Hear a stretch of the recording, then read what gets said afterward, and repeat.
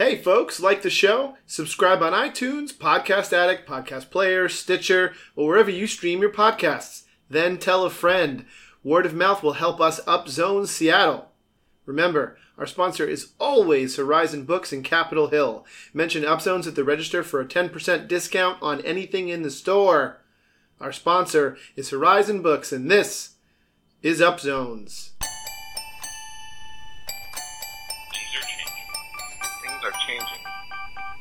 You have to elect yourself daily.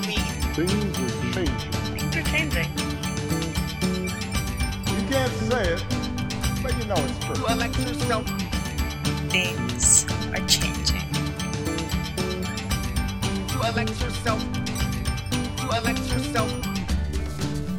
Never let it be said that we do not have it amazing here in Seattle with respect to the weather.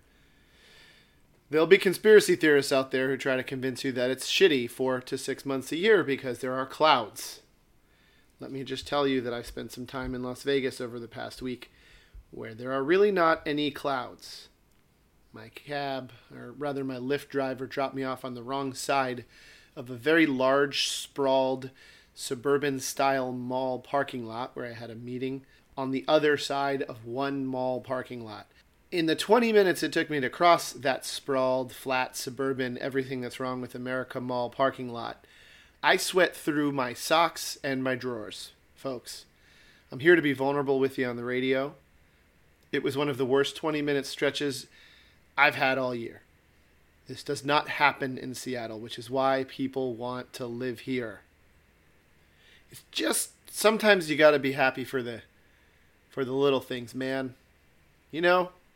You just got to be aware of what we have here. What a great place this is, and how it doesn't make you sweat through your socks just by crossing a parking lot. This week's guest, Mike Maddox, really interesting cat.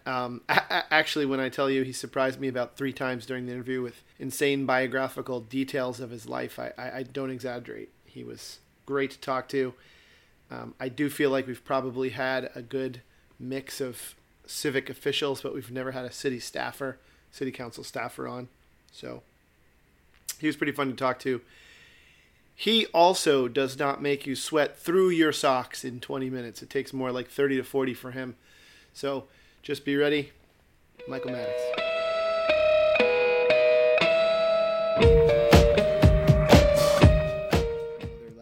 Or something, so load it with ums and yeah, so then I have to sit there and cut for like 10 hours.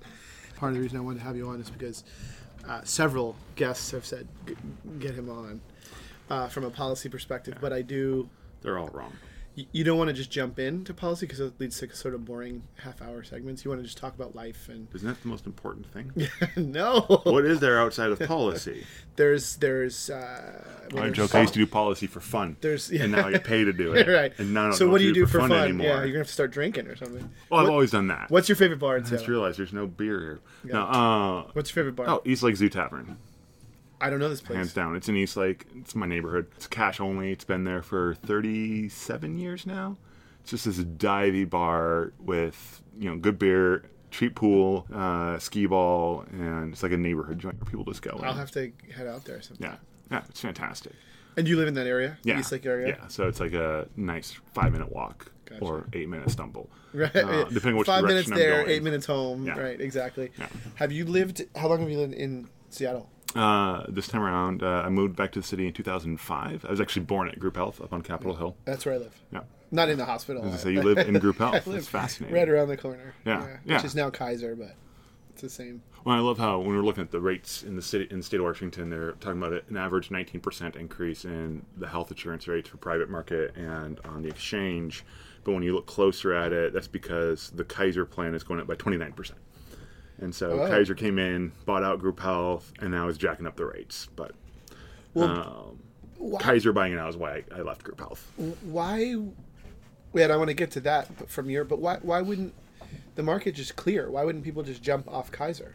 I mean, my understanding, based on it depends on what the rates are going to come out to be, but generally, group health has always been kind of middling to middle lower of the pack of the more premium plans that there were. Oh, I see. And so it's going to bring it more in line with some of the market, and then you have the folks who believe in the concept that your health insurer and your provider team should be the same, because it takes away the incentive for billing purposes or for doing things for the sake of making money on the CPTs and the ACT9s, and instead, when your doctors are salaried, it doesn't matter how many things they bill out.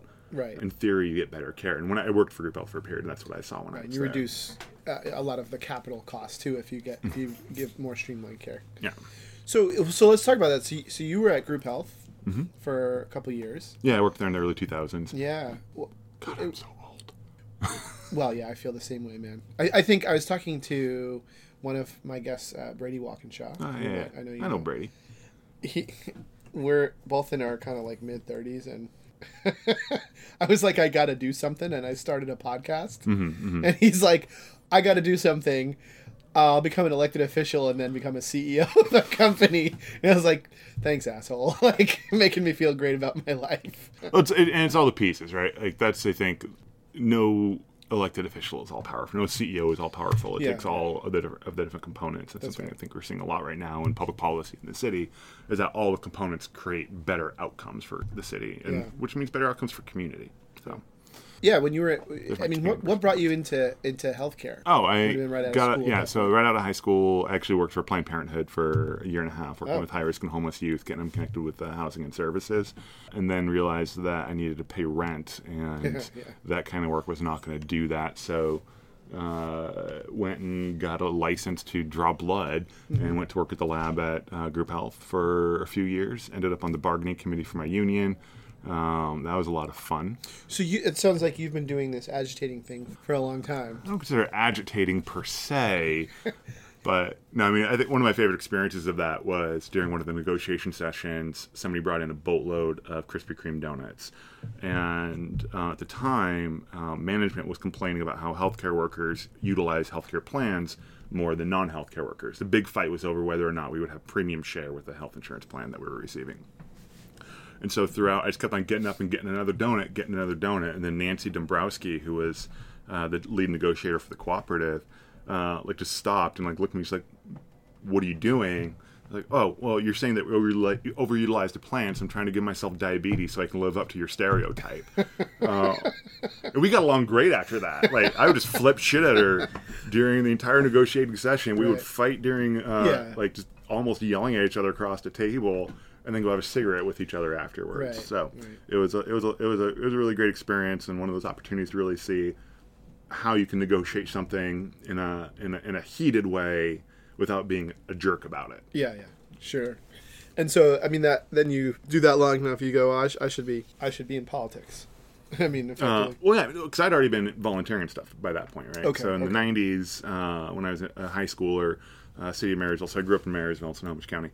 City of Marysville was trying to implement a curfew for teenagers, and it was so restrictive that it was just dumb. And a lot of where did that come from? I don't know much about that. Oh, folks in the downtown area, some of the small businesses were complaining about graffiti, kids out at night in the parks, blah blah blah. We don't like the teenagers because teenagers are scary, and a lot of us younger folk, teenagers, did not like the concept of it because it would have been anybody under the age of 18 outdoors after 10 p.m. would have been some sort of infraction or criminal thing, and we didn't like that. So we organized and fought back, but instead of doing the whole don't do this, blah, blah, blah. We went a step further and said, you're going to disallow people to participate in after-school activities that run late or church activities that run late. And at the same time, this is a series that we're seeing across the country in the region where we're telling young people no all the time, but when are we going to start saying yes to something? And so we started lobbying heavily to not only not implement the curfew, but also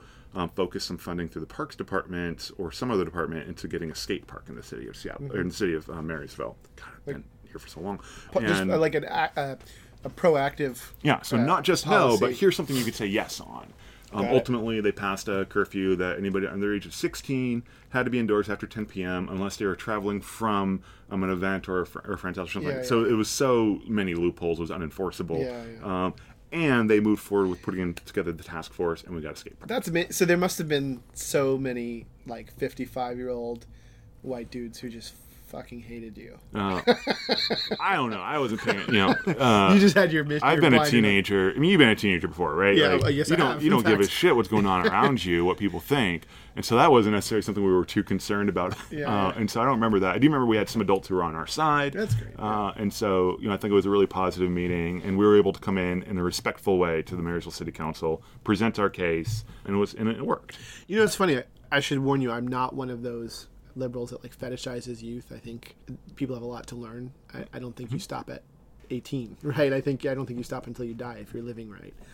So I don't fetishize youth, but I will say that youth has a lot of good ideas, and they're not constrained by everything experience teaches you. Is everything experience teaches you, and doesn't teach you what it doesn't. So young people are coming at it with fresh eyes. And I find actually that a lot of 19-year-olds do have passion and great ideas, but they don't know where the hell to put it. And it's interesting that you guys actually were able to organize and, kind of, was there somebody who said, hey, you should do this? You should go to this meeting? I don't even remember how that happened. I mean, all I know is I got roped into it and worked to help with the organization on the messaging component of it, on how we talk about it in a way that was going to be, again, be respectful, because it's the idea that adults hate it when teenagers tell them what to do. Right. And so, is the goal here to go in and complain about something, or is the goal to go in and do something to be successful? Right. And we went that route, and essentially won, right? And then didn't throw a hissy fit over that something was passed. Instead, highlighted that what was passed is much less restrictive, loopholes. We got everything essentially that we wanted, and more importantly, we got that proactive thing on having the Parks Department look at things. Right. So it wasn't only focusing on very young children and seniors at the senior center, but also getting that gap that's is that why you went into the Planned Parenthood stuff? Did you just kind of catch up? No, there, there's a lot of rando things that came up to that, right? Okay. And so I did that, and then volunteered some campaigns, like Jerry Costa when she ran for state senate in the 38th, because choice has always been a big issue for me as well, ensuring that reproductive choice is a thing, because nothing else matters if we don't have that. And then for a period of time in the 90s, I actually lived in a homeless shelter because got kicked out of my house. During that time, I spent a lot of time at this drop-in center that Planned Parenthood ran, and then eventually was reconciled to my family. It was great, good stuff, and it was at Cocoon House is where I was, which is a fantastic organization. The former ED is now the mayor of Everett, which is phenomenal. Okay. Interesting. And she won last year when you had one candidate who was being supported by folks who were trying to demonize homelessness, and she wouldn't play that game. And she barely won, but she won. And so, having that experience of seeing the support that I got from this drop-in center, from Adrian Anderson, who was the person who was running it, that got me interested in volunteering for it after I was more stable in my housing.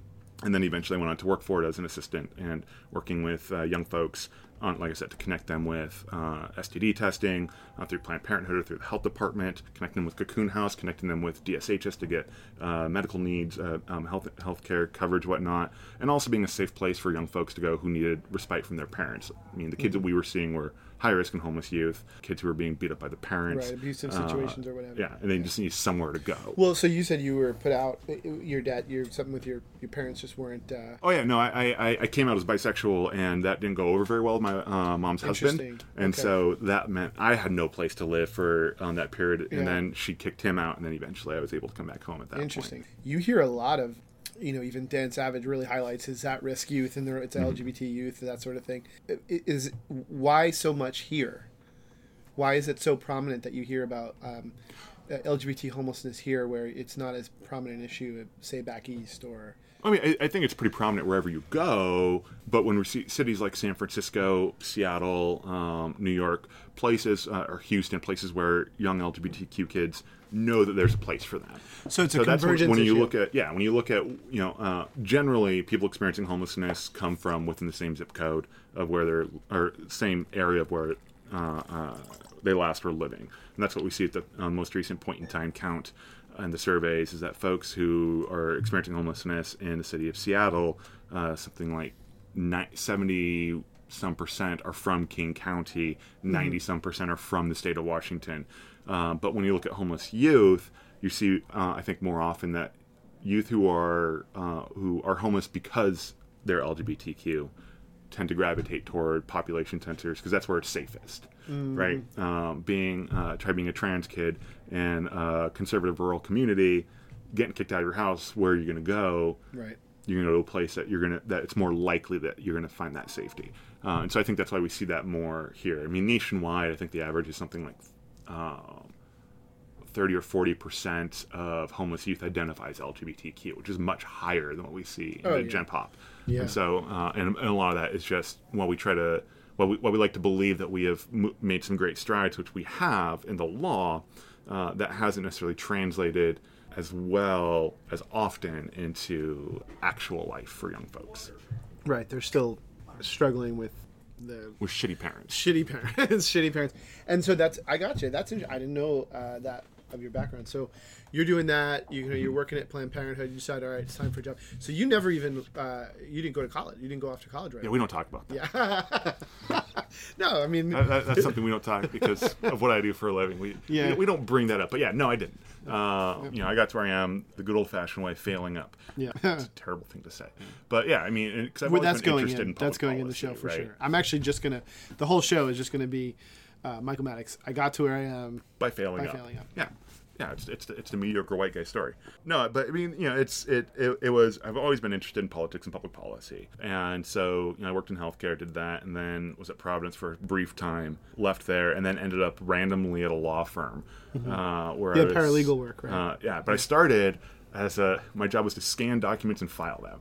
And as I was doing, I was reading them and then like bringing up issues and asking questions. And so within a few months, I was elevated, if you will, to legal assistant. And by the end of my tenure at the first firm I worked, I was the civil paralegal. I did all the civil cases, and we did some pretty monumental cases in the state of Washington around child sex abuse in the foster care system.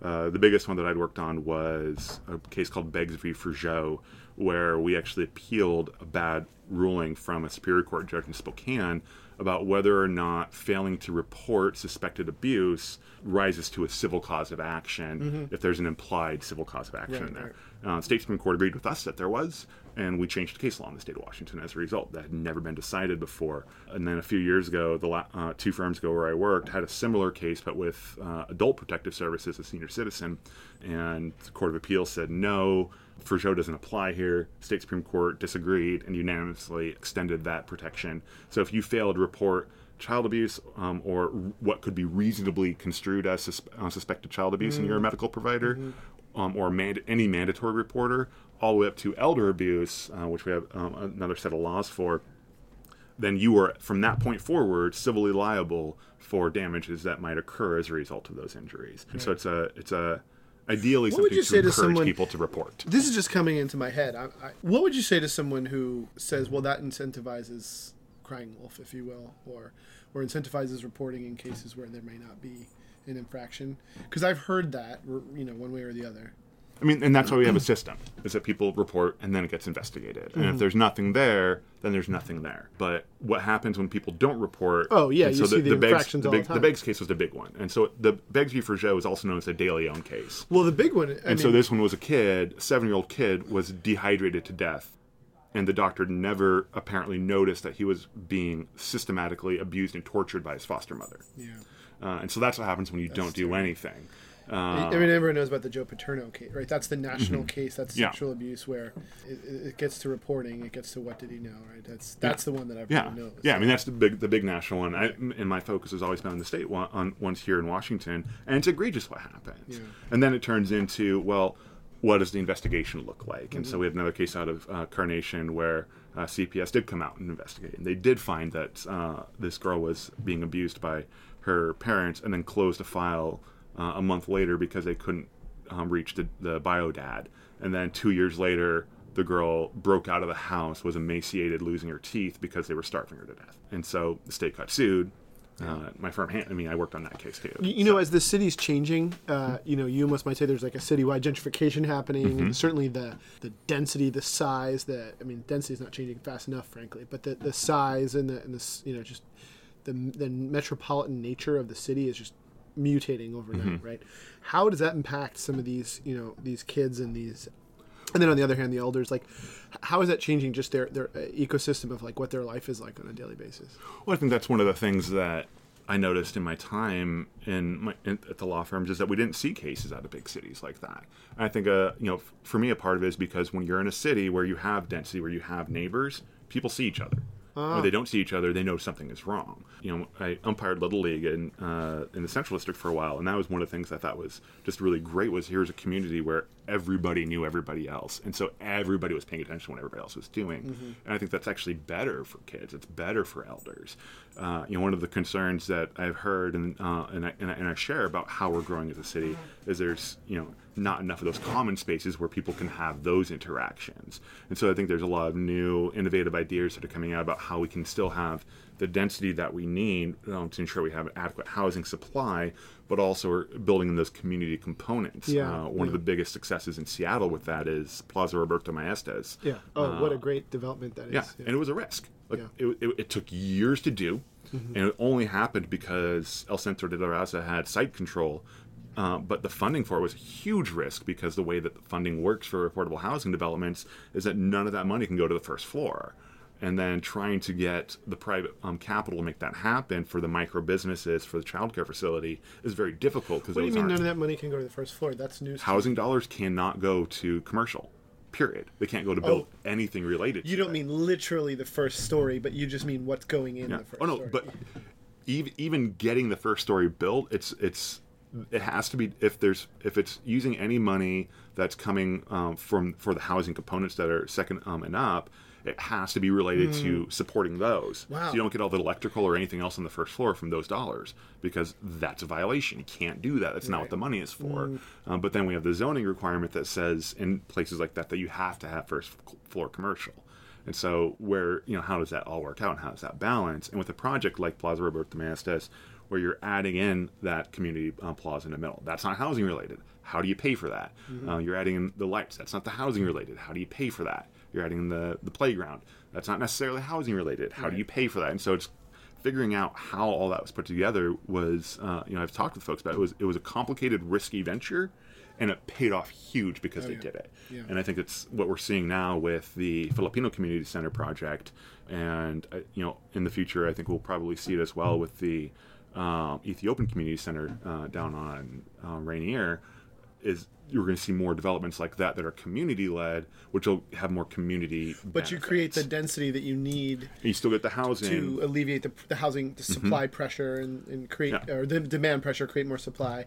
Yeah. And then you also, and the other benefits there is you have folks who have different family types and different needs based on various cultural norms that might be, right? So for me and my kid, it's just the two of us. And so 2-bedroom apartment, that's fine. We're good to go. But you have some families that are much larger, have multi-generational.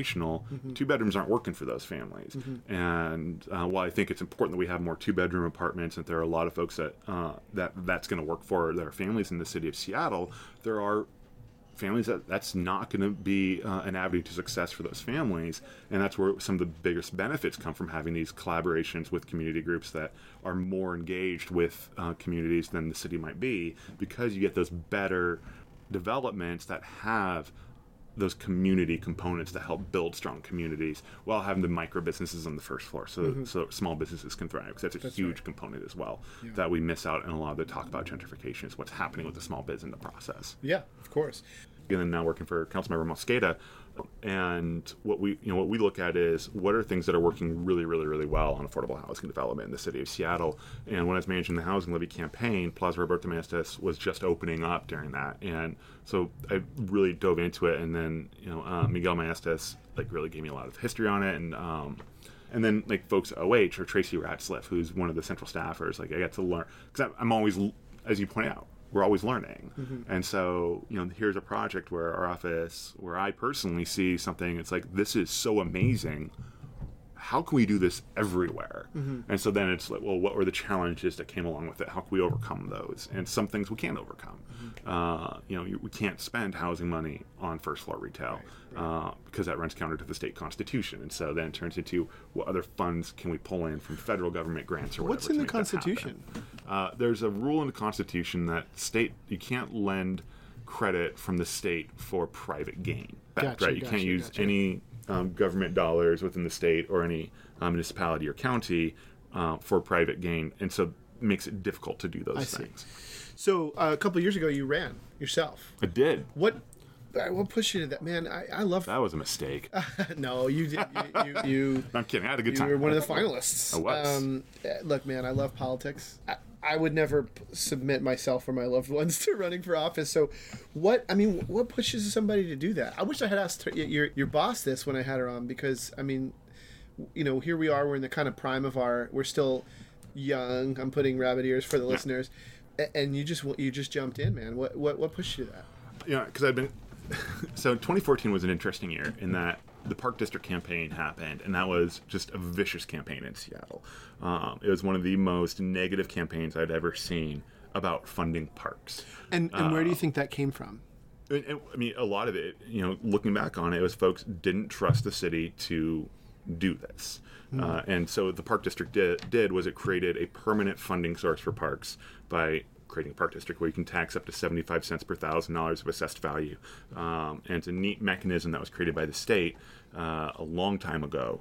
And we finally implemented it in Seattle. And a lot of the opposition was, we can't trust the government with our money. And we want to vote on levies all the time because they've always worked. The problem with that we saw, when I was on the legacy committee that put the proposal together, was we'd only ever had 2 levies before, and they're both for capital, they're both for building more things, and B, because of the 1% rule on taxation and because of how broken our tax system is, we can't maintain what we have, and especially not new things that come online at the level that people of Seattle deserve. And so we saw a $270 million backlog of major maintenance projects in the city of Seattle. Oh, geez. And there's no plan to deal with that. And so what we were looking at was, how can we do this in a way that makes it so we're not going back to voters time and again with levies? Because levies are also a political document. Right. You figure out, where can we get the votes to pass this? And on capital levies like that, you're naming projects throughout the city. Yeah. And so a lot of lower income neighborhoods get left out. Yeah, and it's also, the idea of having to take a tax to the voters every single time, it's sort of a double bait and switch, isn't it? Yeah. This idea that we're creating a legislature or a county or city council to kind of manage the budget, but then to have to separately and individually say, no, but that tax we're going to do. It's. That's what Tim Eyman wants, and that's how come he passed the 1% rule, right. and he pushed all these things. And after it was ruled unconstitutional, the legislature under Governor Gregoire went gung ho and did it anyway. And it's frustrating because you're exactly right. The purpose of representative democracy is to make these decisions, and if you don't like it, within limitations. If you don't like it, kick them out. Yeah. And the previous limitation was a 6% year-over-year increase, and the city of Seattle wasn't hitting that 6%. At all. Yeah. But now we can't even keep up with inflation, and now we're in the position we're in. So how does that lead to you deciding to run? So I wasn't going to run, and then I ended up, I was in District 4. Because originally I thought I was in District 3, and some people were encouraging me to run in District 3 if Councilmember Swant ran for re-election. I was like, no, I'm not going to do that. It's fool's errand. And then I realized I was in District 4. So a lot of people were encouraging me, okay, run for District 4. We think you'd be better on a lot of urbanist issues than the incumbent, who was Councilmember Gene Godden. And ultimately what I looked at it was, I wanted the city to refocus its efforts around homelessness in a way that was going to get more people into permanent housing. Number one, hands down, that's what I felt we needed to do. At the time, the homelessness crisis wasn't nearly what it is now. And I met with Councilmember Johnson, and he and I had different priorities. We agreed on a lot of things, but his area of expertise were definitely areas that weren't mine, and I feel like my areas of priority and expertise weren't not his. And I didn't feel like he was somebody who was going to advocate the same way that I wanted to see that happen. Mm-hmm, and so, we had talked, and then eventually I decided I was going to go ahead and give it a go. It was, via an email to Josh Fight, just said, I'm in, and jumped in. And the goal was to... I don't know if there might have just been a cart going overhead, or the Russians are finally coming. I'm not sure what, but... Oh, God. Yeah. Somebody's... Yeah. And so... and then there was the tax component. And so, I wanted to be there to be a voice for, the issue of ensuring that we're properly investing in homelessness services, that we're getting folks off the streets into permanent housing, and then B, take a look at our tax structure in the city of Seattle, because it's a disaster, and see if we can be leaders. Fix it up a little bit. Yeah. And, I was looking at an income tax, for instance, but doing it in a different way than what the city did. My proposal would have been to do, there's this old case called Culleton v. Chase from 1933, which said that you can't do progressive income taxes because income is property. So my thought process was say, well, fuck it, let's just do a property tax on income, and do a classification of property, and then get sued and have the state Supreme Court say, you're crazy. Not a single Supreme Court in the country has said income is property since 1933, so we're going to overturn that law. So it's this weird. So where's that? long-term thing. You've got a mouthpiece now, right? Working for the council member. So what? The city of Seattle last year passed an income tax, which is currently before the Supreme Court.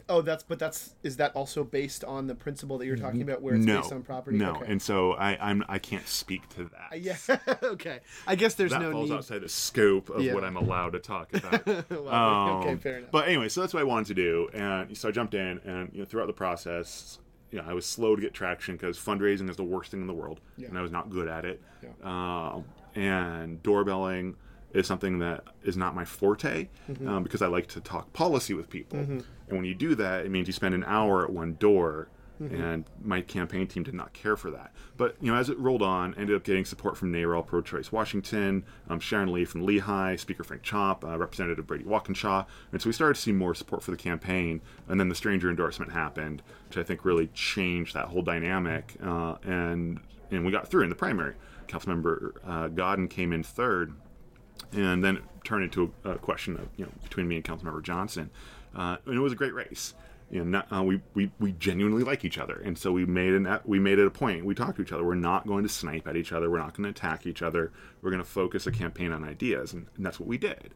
And we went to I think one of my favorite moments was we were in a debate over in Laurelhurst, and we were asked about single-family zoning, and I was like, well, we of course should allow for more housing types, more parts of the city, including duplexes and triplexes, because that's home ownership opportunities for smaller homes. That means if you're a senior and you want to retire within your neighborhood, or you want to downsize your house from a 3,000 square foot house to maybe a 1,000 square foot home, you can do that and still be in your neighborhood. And right now we can't do that because of restrictive zoning. And and a bunch of senior citizens in the room, this was a senior citizen event, started nodding along, oh, that makes sense. Right. And so I think we were able to have a more adult conversation because we were both on the same page. And then even other components where there were folks who were saying, what are you going to do to wheel and deal for your district? And I opened up my answer with, I'm going to lose votes here, but nothing. District 4 has got a lot of good stuff, and we have a lack of investment in places like South Park or Rainier Beach or Delridge. And so, we shouldn't be using districts as a means to take away from other parts of the city, but to encourage more equity and highlight what's good so we can be a model for other neighborhoods and investment. And Rob patted me on the shoulder and said, well, you're not going to lose any votes because I agree. And I think we've seen that with him on the council. Right. That's great. Hey, what do you have coming up? What's going on? What do you want people to know about? We're doing stuff. No, I think one of the biggest things that our office is focused on supporting is the accessory dwelling unit legislation. Right. This is in the EIS right now, so by the time this runs, it will have the draft EIS will be completed because the comment period ends in June. We'll be expecting the final, I think, in September. And here's a piece of legislation that Councilmember O'Brien has really just led on and has done amazing work on. And Susie Levy and his office, they've been amazing on this. And I think we're at a point now where we can take this, and from the EIS, we've learned a lot about how allowing more infill type development can actually be beneficial to creating more affordable and healthier communities. And then along with that, I think there's a lot of appetite on the floor to look at programmatic components. And so what are ways that we can help support moderate and low-income homeowners to produce these types of units on their property, create wealth for themselves while creating affordable an housing, opportunity for another. Yeah, and multi-generational housing. What are the things that we can do with that? And so I think there's a lot of really exciting things in this, and then that's also going to give us an opportunity to take a bigger look. I think next year around what does single-family zoning mean. Should it be only detached houses, or can we look at a low-density family zoning model like Portland has, where you can have quadplexes where 4 different families can own a piece of a property, a larger lot, and that's coming in 2019. I think I'm hopeful that the council will have those conversations in 2019. Because I think that the timeline that we're looking at is the final EIS will come out probably in September on the ADU legislation. It'll probably get appealed. And then, the timeline from there is when the hearing examiner is done with it. That gives the council the opportunity to say, here it is, let's move the legislation, and then let's take another look at what can we do with this piece to ensure we have more housing types and options throughout the city. By then, we'll see how MHA goes through the hearing examiner process and what we can do with that.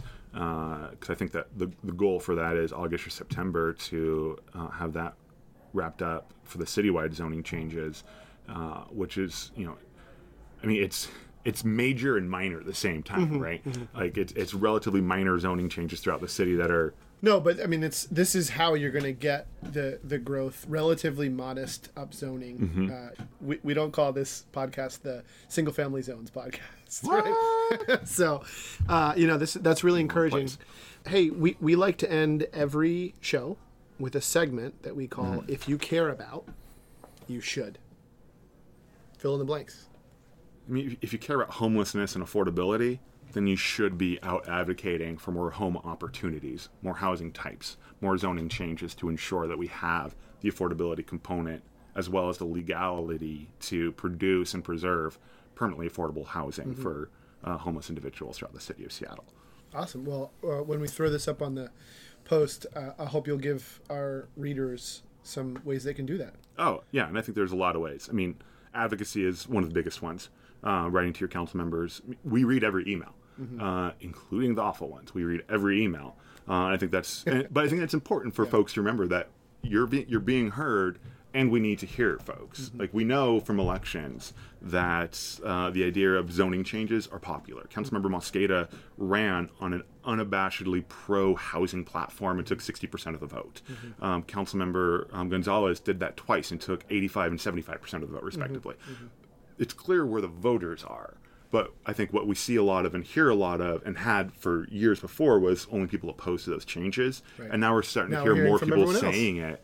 And it's important for council members to hear, and including after those votes happen. Right. Because if we hear all those thank yous after they happen, I think it improves morale for staff and the entire floor to continue doing that work. That's great. But after we pass something and then people are just mad, the only people that we hear from are the people who are mad about it, kind of changes the morale a little bit. And so I think there's that's the one thing I would really impress upon people is to make sure, let your council member know when you like what they did. Great. Because we like to hear it. Yeah, that's great advice. Michael Maddox, thank you so much for being on the show. Thank you so much for having me. We're going to have to get everyone else in your office in there now, too.